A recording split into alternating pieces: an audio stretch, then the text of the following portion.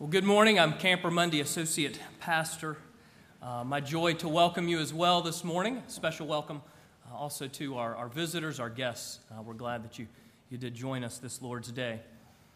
And our text this morning is Luke chapter 15, verses 1 to 3 and 11 to 32. It's found on page 874 if you're using the Pew Bible. And the part of Luke 15 that we're going to be in this morning will be very familiar to many of you, possibly all of you, whether you know the scripture reference or not. It's one of the most loved and well-known parables in all of Scripture, right up there with the parable of the Good Samaritan. But the one that we're in today is the parable most often referred to as the parable of the prodigal son. Now, a parable is a story with a purpose. It's an illustration of biblical truth in narrative form. In many ways, you might think of a parable like a good movie today, trying to communicate something and doing it by way of story. So much so that hopefully you are able to enter into that story and even be a character within that story. Now, I haven't forgotten about the first part of Luke 15. We're going to be there next week. Next week, we'll look at the double parable, because they go hand in hand, but the double parable of the lost sheep and the lost coin. But for today, we're going to look at the story of a father and two sons. And very important for us is this: Jesus wants his listeners. In other words, he wants us, as we listen, as we hear this parable, to identify with the two sons, both of whom are lost. This is actually not the parable of the prodigal son or the lost son, but rather the parable of the lost sons, plural.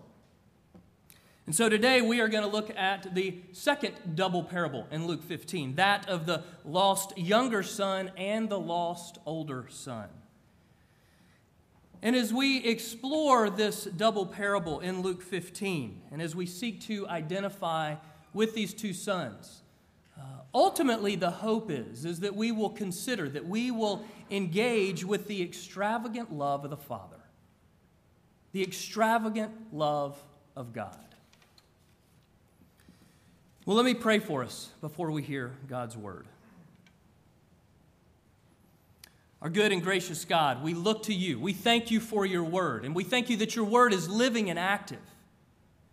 We would ask this morning that you would pierce our hearts with the truth of the gospel, that you would open us to your word and your word to us, that we might repent, that we might believe, that we might obey.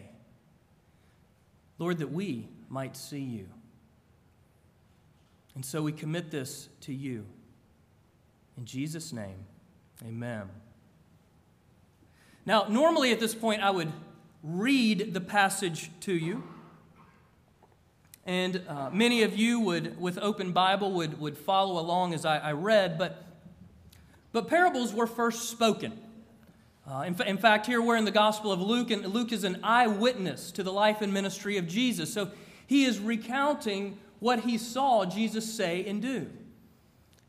And so he's recounting a time when Jesus first spoke this illustration of biblical truth in narrative form, when he first spoke this parable. And so I invite you to listen, to hear as I story tell this parable to you. I will be referring back to the text, so you'll have time to look in your open Bibles. But my encouragement is to just listen at this point. See if you hear something a little different than maybe you've read in the past. And then we'll walk through the passage together, and I'll unpack it for us. But now hear the word of God from Luke chapter 15, verses 1 to 3 and 11 to 32.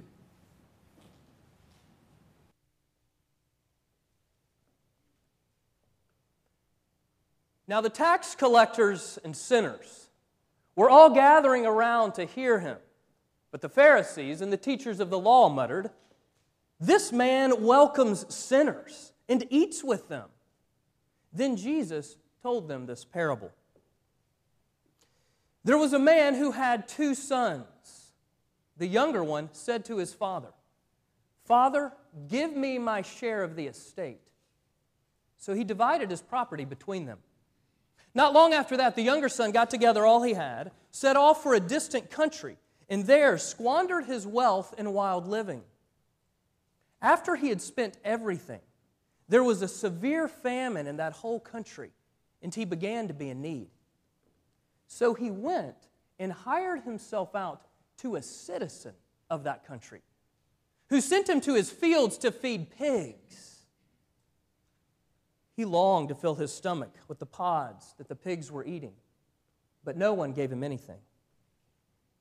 When he came to his senses, he said, "How many of my father's hired men have food to spare, and here I am starving to death? I will set out and go back to my father and say to him, 'Father, I have sinned against heaven and against you. I am no longer worthy to be called your son. Make me like one of your hired men.' So he got up and went to his father. But while he was still a long way off, his father saw him and was filled with compassion for him. He ran to his son, threw his arms around him, and kissed him. The son said to his father, 'Father, I have sinned against heaven and against you. I am no longer worthy to be called your son.' But the father said to his servants, 'Quick, bring the best robe and put it on him. Put a ring on his finger and sandals on his feet. And bring the fattened calf and kill it. Let's have a feast and celebrate. For this son of mine was dead and is alive again. He was lost and is found.' And they began to celebrate." Meanwhile, the older son was in the field. When he came near the house, he heard music and dancing, so he called one of the servants and asked him what was going on. "Your brother has come," he replied, "and your father has killed the fattened calf because he has him back safe and sound." The older brother became angry and refused to go in. So his father went out and pleaded with him. But he answered his father, "Look, all these years I've been slaving for you and never disobeyed your orders. Yet you never gave me even a young goat so I could celebrate with my friends. But when the son of yours who has squandered your property with prostitutes comes home, you kill the fattened calf for him." "My son," said the father, "you are always with me, and everything I have is yours.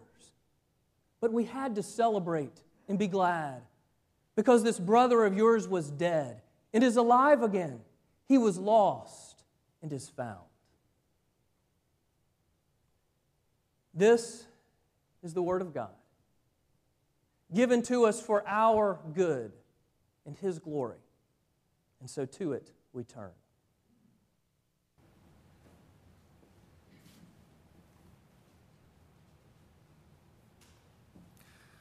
Well, as we walk together through this famous parable that Jesus spoke 2,000 years ago, this part of Luke 15, I want us to consider a couple of things. First, we're going to look at the sin of both sons, and then we're going to look at the saving grace of the Father toward both of those sons. So the sin of the 2 sons, and then the Savior as reflected in the Father. And as possibly you've already been able to tell in hearing the parable, this is a radical, offensive, and beautiful story.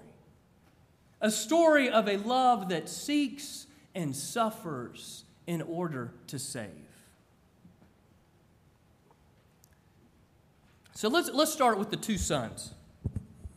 You know, at first glance, they seem to be very different. But really, at the heart of the matter, of the root at it all, they are so very similar. You see, both sons wish their father dead. They both disgrace their father, and they both run from their father. One physically, one spiritually. They both wish their father dead, disgrace him, and run from him. So let's start with the more obvious one, the younger son. Verse 12, he says, "Give me my share of the estate. Give me my share of your property." Now, in first century Middle Eastern culture, a request, or rather a demand like this would be unheard of. One would only receive their father's inheritance upon his death. And so to make this demand while he is still alive is basically like saying, "I wish you were dead, just give me your money." And then we move into verses 13 and 14, and we see that this younger son has sold part of the family's property, and he's wasted it all in self-indulgence. Of course, inheritance didn't come in the form of a check the way we would expect it today, but rather in the form of property and livestock, the form of land, something very near and dear to a family, very much a part of a family's identity in that culture. Well, this son has sold his portion. In liquidating that inheritance that is so much a central part of the family's identity would disgrace them, dishonor them. Further, it would mean a complete cutoff from the father, from the family, in fact, from the entire village. It's as if this son is dead.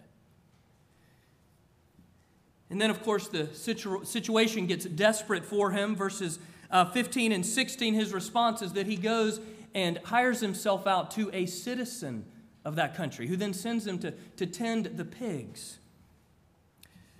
Well, that citizen of this distant country would be a Gentile being anyone who is ethnically non-Jewish, and Jews did not associate with Gentiles in that time. Gentiles being seen as unclean. And then, even worse, he is sent to feed pigs, the most unclean animal of all. And so what Jesus is emphasizing here, and Luke is recording, is that to the fullest sense of being a Jew, this young man has defiled himself and disgraced his family. Now, very important to note is verses 17 through the first part of verse 20. You might want to take a look at that for just a moment. This is the part where it says, when he came to himself, when he came to his senses, he then thinks back to the hired men at home, and he begins to put together what he's going to say. Will he take the risk and return home, and then what would he say to his father? The reason I focus in on this is because this is not sincere repentance, but rather a prepared, calculated speech to get food. It's not sincere repentance. It's a plan, a strategy. He's desperate. He does not think back to relationship with dad, something that needs to be restored. He does not say, maybe my dad still loves me and I will throw myself on his mercy. In fact, if you look at the end of his statement, he even tends to order his dad. Make me like one of your hired men. Give me a job. Now, if he is made a hired servant, do you see the disconnect there? This is a son returning to a father, but there would be no father-son relationship. He's looking for a distant employer-employee relationship. Now, to emphasize this even further, as Luke records this parable, he twice uses the verb to arise or to get up. What he's emphasizing here, what he's signaling, is that this young man is going to pick himself up by his bootstraps. It is not a posture of repentance, but rather a posture of self-reliance. He wants no relationship, no grace, no reconciliation. He has figured this out. He will fix things on his own. His dad is a meal ticket, a way out of his mess. He has a plan. He's going to work it. And he's going to save himself. Okay, that's the younger son. Now, what about the older son? Let's look at him for a few moments. Now, at first, it may appear that the older brother has a point. I mean, come on, he's the good kid. He does the right things. I know what this is like. I'm an older brother. I have a younger brother. In fact, he lives in New York City. I've seen him get away with a whole lot of stuff that I never got away with. I'm curious, any other eldest children, oldest kids? Come on, don't be shy. Raise those hands. Okay, yeah, there's a good number of you out there. We'll take out all these younger siblings after the service. But seriously, as we read it, we think, come on, he's got a point. But we've got to look at it in its cultural context. And what we see as we look at that is we see that like his younger brother, this older son wishes his father dead, disgraces him, and he runs from him as well. Back to the opening scene, verses 11 and 12. The younger brother says, "Father, give me my share of the estate. Give me my share of your property." What does the older son say? Take a look. Look in the text. It's in there. What does the older son say? Okay, actually, it's not in there. He says nothing. He doesn't say a thing. And in that culture, it's the oldest son's responsibility to say something at this moment. It is his responsibility to bridge a gap. Whenever there is a conflict with anyone in the family and the father, he is to step in. He is to serve as a reconciler within the family. And the older son here, as those original hearers would hear it, he's supposed to step in and fulfill his role as a reconciler, and he does not do it. He's also expected to refuse his share of the estate, but clearly he accepts it, for the father divides his property between the two of them. Like the younger son, the older son says to his father, in a sense, "I wish you were dead." Now, maybe a lesser sense because this was not pre-planned. He was not the initiator. But his silence reveals his heart. In his silence, we see that he is ready for his father to die. He doesn't care about relationship with his dad. He just wants his dad's stuff. Makes me think back to third grade soccer camp. During elementary school, and I grew up in northeast Georgia, about an hour and a half, I think, from Clemson, South Carolina. Shout out to the Wilmoths Clemson grads here. But I would go to Clemson soccer camp because at that day, Clemson owned collegiate soccer. And so I was fortunate enough to live close by and could go to soccer camp. But the third grade year stands out the most. It was the first evening of camp, Sunday evening. It was a hot and muggy day, and we were sitting, all the kids are sitting out on a brick patio. And, of course, the directors and the coaches are in the shade, and they're giving speeches or something, the rules and regulations of the week and some inspirational talk about soccer. And I was just sweating and bored out of my gourd until I noticed the two cute girls sitting in front of me. And so that's where my attention was diverted. But suddenly one of them was not so cute because I overheard what she said to her friend, and I will never forget it. She turned to her friend and said, "I cannot wait for my grandmother to die."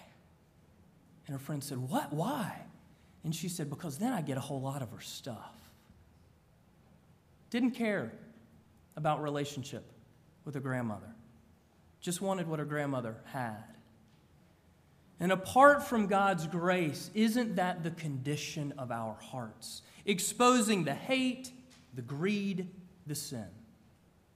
And for this older brother, that's what's going on in his heart. Verse 28, after the younger brother is restored, the party is started. The older brother finds out about all of this. It says the older brother became angry and refused to go in. Now again, we think, well, yeah, of course. This makes sense. He would refuse to go in. This isn't right. But we're thinking like 21st century Americans. We've got to think like first century Middle Eastern context. The eldest son was required by custom to be at any party that was thrown by his father. In fact, he always had an honor because the eldest son would always get to serve as a co-host with his father. And so, as the original hearers are hearing this, and I should make clear in verses 1 to 3, you can see that though Jesus is hanging out with the tax collectors and sinners, it's the Pharisees and the scribes who say, "This man welcomes sinners," and Jesus turns and speaks to them. He's telling them the Pharisees, the scribes, teachers of the law. He's telling them this parable. But as they hear this, they know what this older brother is expected to do. This oldest son, he is expected to publicly embrace the honored guest, no matter how much he dislikes him. To embrace him, in this case, of course, his brother, his younger brother, but instead, he refuses to go in. He dishonors his brother, and he disgraces his father by not going to the party. And then verses 29 to 30, we find the insulting public speech, disgracing his father even further. This oldest son could have pulled his father aside to express his anger, but instead, he humiliates him in front of the guests. He speaks harshly to his dad in front of the villagers. In a sense, he turns away from the father.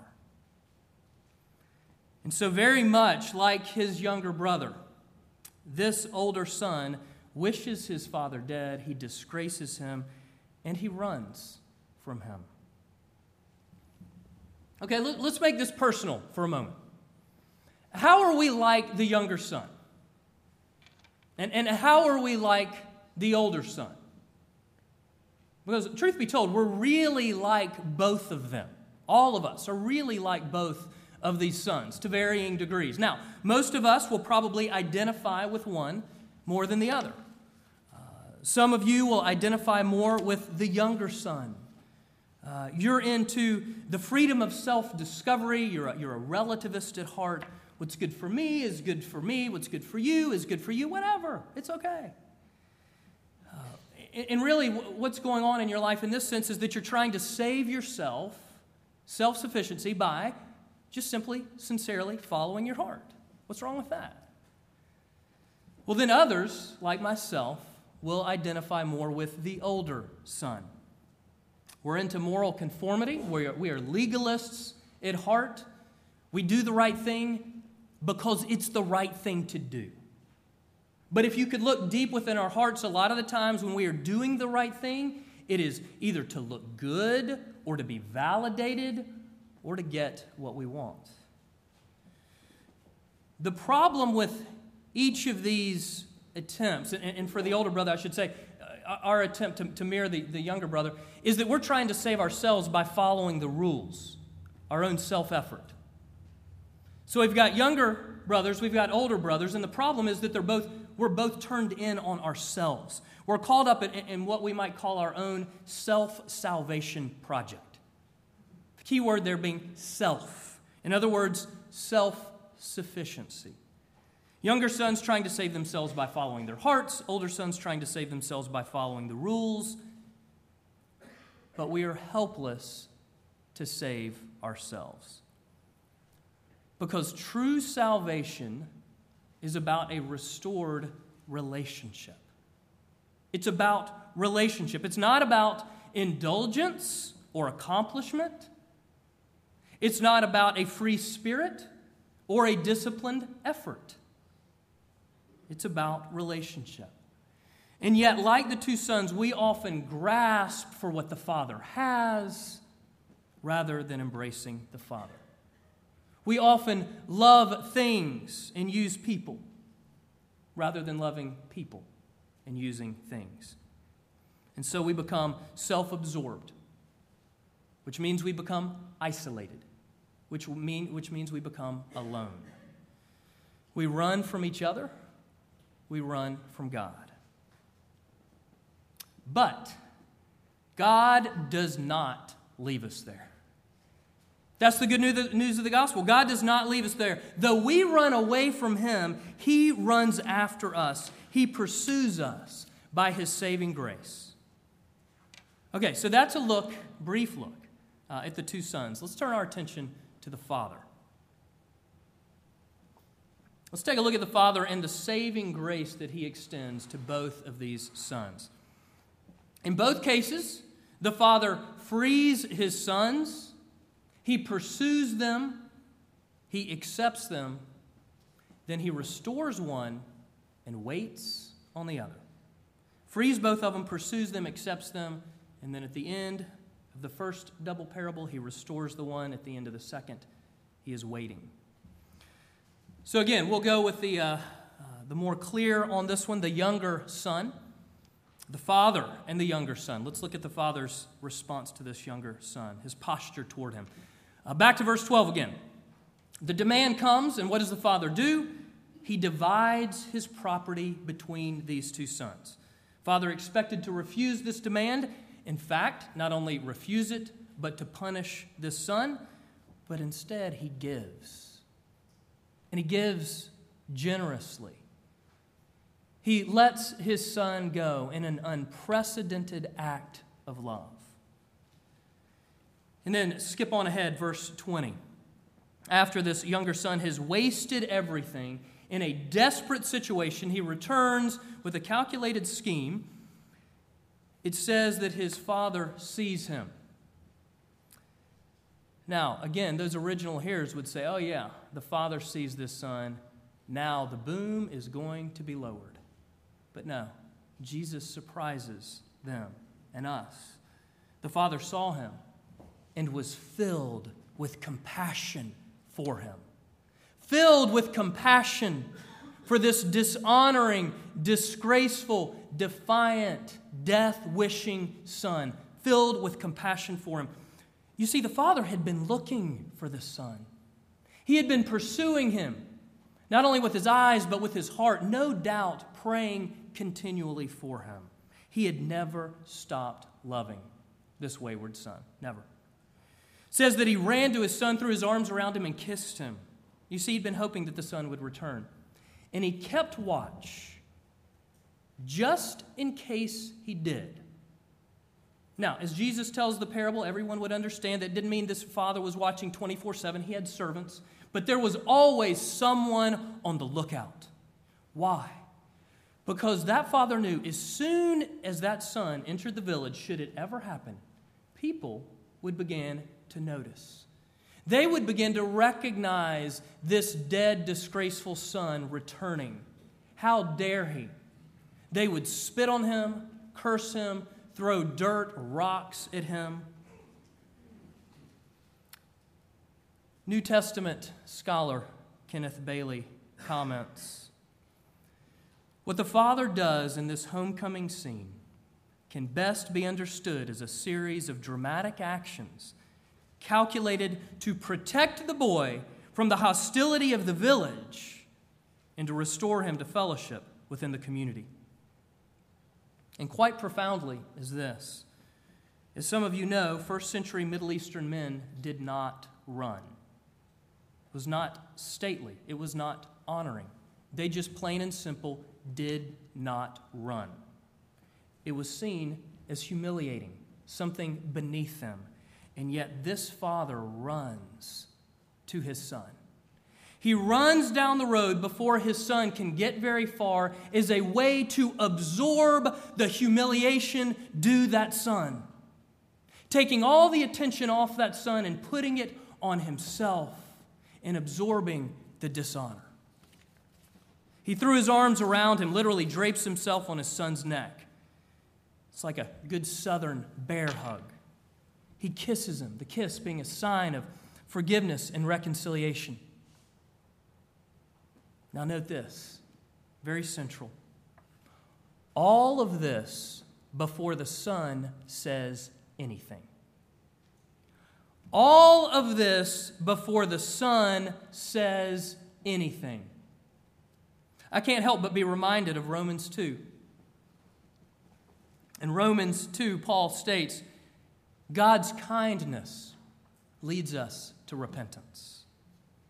Because here, verse 21, here is where the younger son finally repents.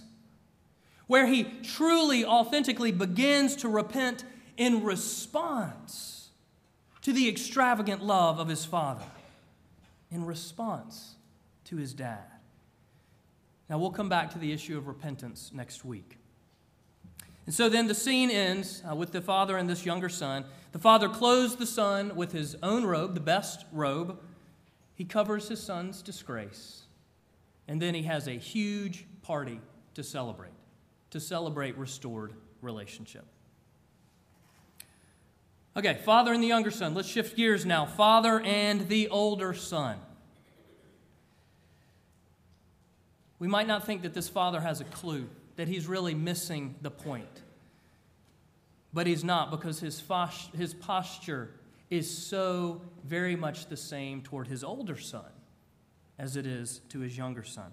So the father and the older son. Similarly, the father frees this son. He pursues him. He accepts him. And then he waits. Verse 12, he divided his property between them. The father divides the property. Again, the father is expected to refuse the demand in the first place, but he gives to each son in this unprecedented act of love, allowing them to choose. Verse 28, after the older son has refused, he's angry, he's refused to go in the party, what does the father do? What does he do? The father is expected to order the son's obedience. And the way that he would do that would be by way of one of his top servants. You go get the boy and you order his obedience now. He is to come here now. But instead, it's the father who goes out. And not only that, he goes out and pleads with his son. Now, to leave a party that one is hosting is humiliating. And to plead with someone who has just disrespected you, again, first century culture, that's humiliating. Put those two together, going out of your party that you are hosting and pleading, in particular, with an oldest son who is disobeying, pleading with him to come to the party. Double humiliation.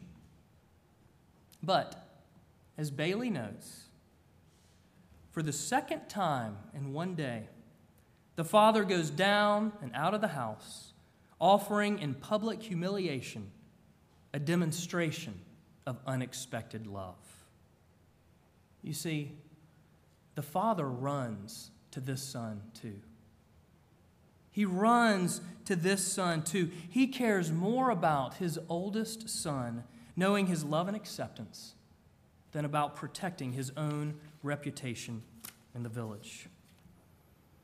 And then finally, verses 31 and 32, we hear the cry of a father's heart that his son would understand and receive grace.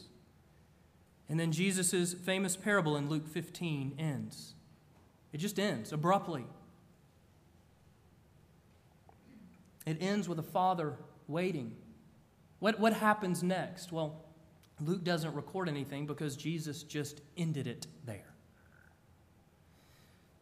Many commentators call this the missing climax. The missing climax. And the missing climax is actually a very beautiful thing because it's our invitation. For me, the realization that the missing climax was my invitation was revolutionary. In fact, it is still so freeing for me today. Because I grew up in the church, and I read the parable of the prodigal son. I read the story of the bad kid who was not a good kid like me. I felt sorry for those bad people and wished they could just be like me. I was missing the Father. And I grew up. I was the good kid. I did the right things. But if you could have seen into my heart, so often a heart that was doing them for all the wrong reasons. You see, I may have been doing the right things, but my heart was not right. I was grasping to earn approval. I was grasping to be validated. I was grasping to say, look at me, I matter. I was grasping to get my way. And I also judged people. Now, you might have known me and not realized that, but oh, my heart was so judgmental. Because there are those people that this parable is about. And oh, they are so much less than I am. They are not good like me. And so I look down on them as a way to elevate myself. And the truth is, I still struggle with these very same things today. I still grasp for identity. I still grasp for a righteousness in and of myself through my own personal achievement, through my own disciplined self-effort. I still judge others. I look down on others as a way to feel better about myself. You see, I'm an older brother. I'm a Pharisee. This parable is spoken to me. And the missing climax is my invitation. And I remember first hearing this parable. I grew up with it, but just really hearing it about 20 years ago at Young Life Camp. And for the next 10 years, I would be resistant to the fact that this parable was inviting me into the gospel. Until one day, the light came on.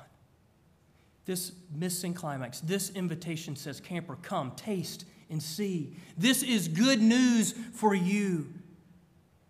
My invitation to continually receive and rest in God's grace. My invitation to repent and believe and obey in response to the extravagant love of God. Compelled by the love of Christ. A heart changed, not a heart grasping and trying to validate itself.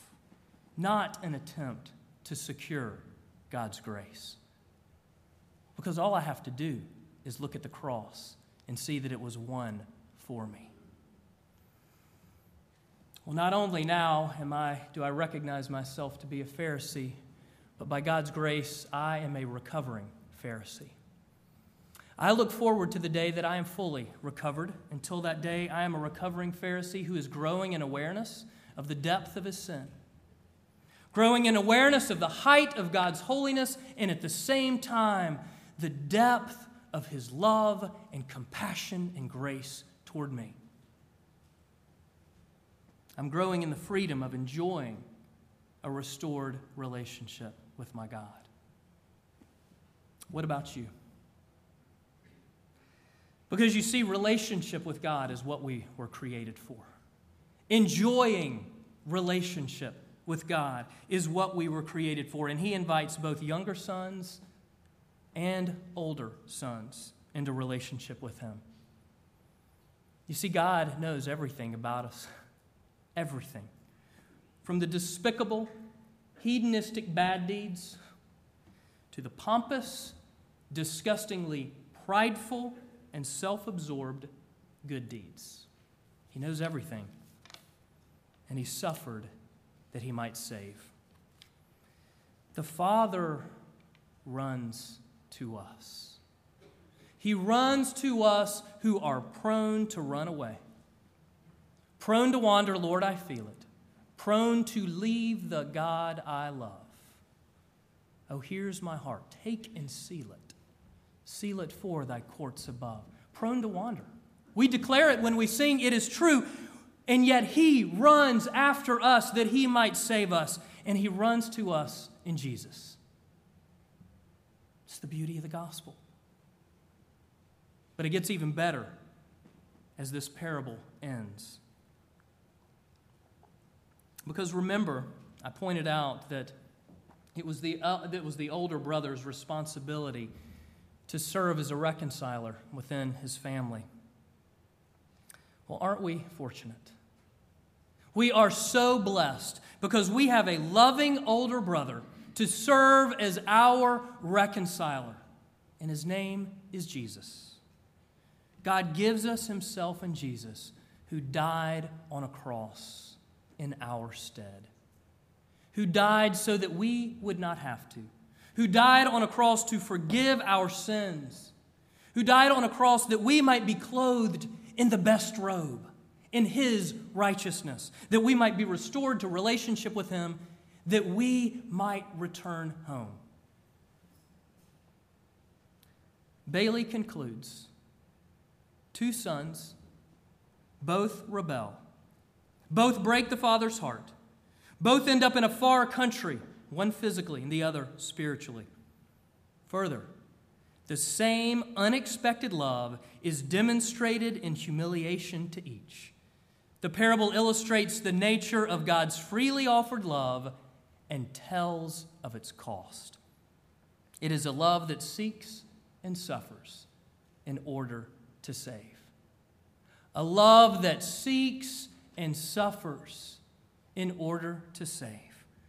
And that same extravagant love is continually offered to you and to me. And so receive it. Receive it afresh. Receive His love and grace today and tomorrow and the next day and the day after that, because you will need it again and again and again. And He provides. He always provides for us in Jesus. Let's pray.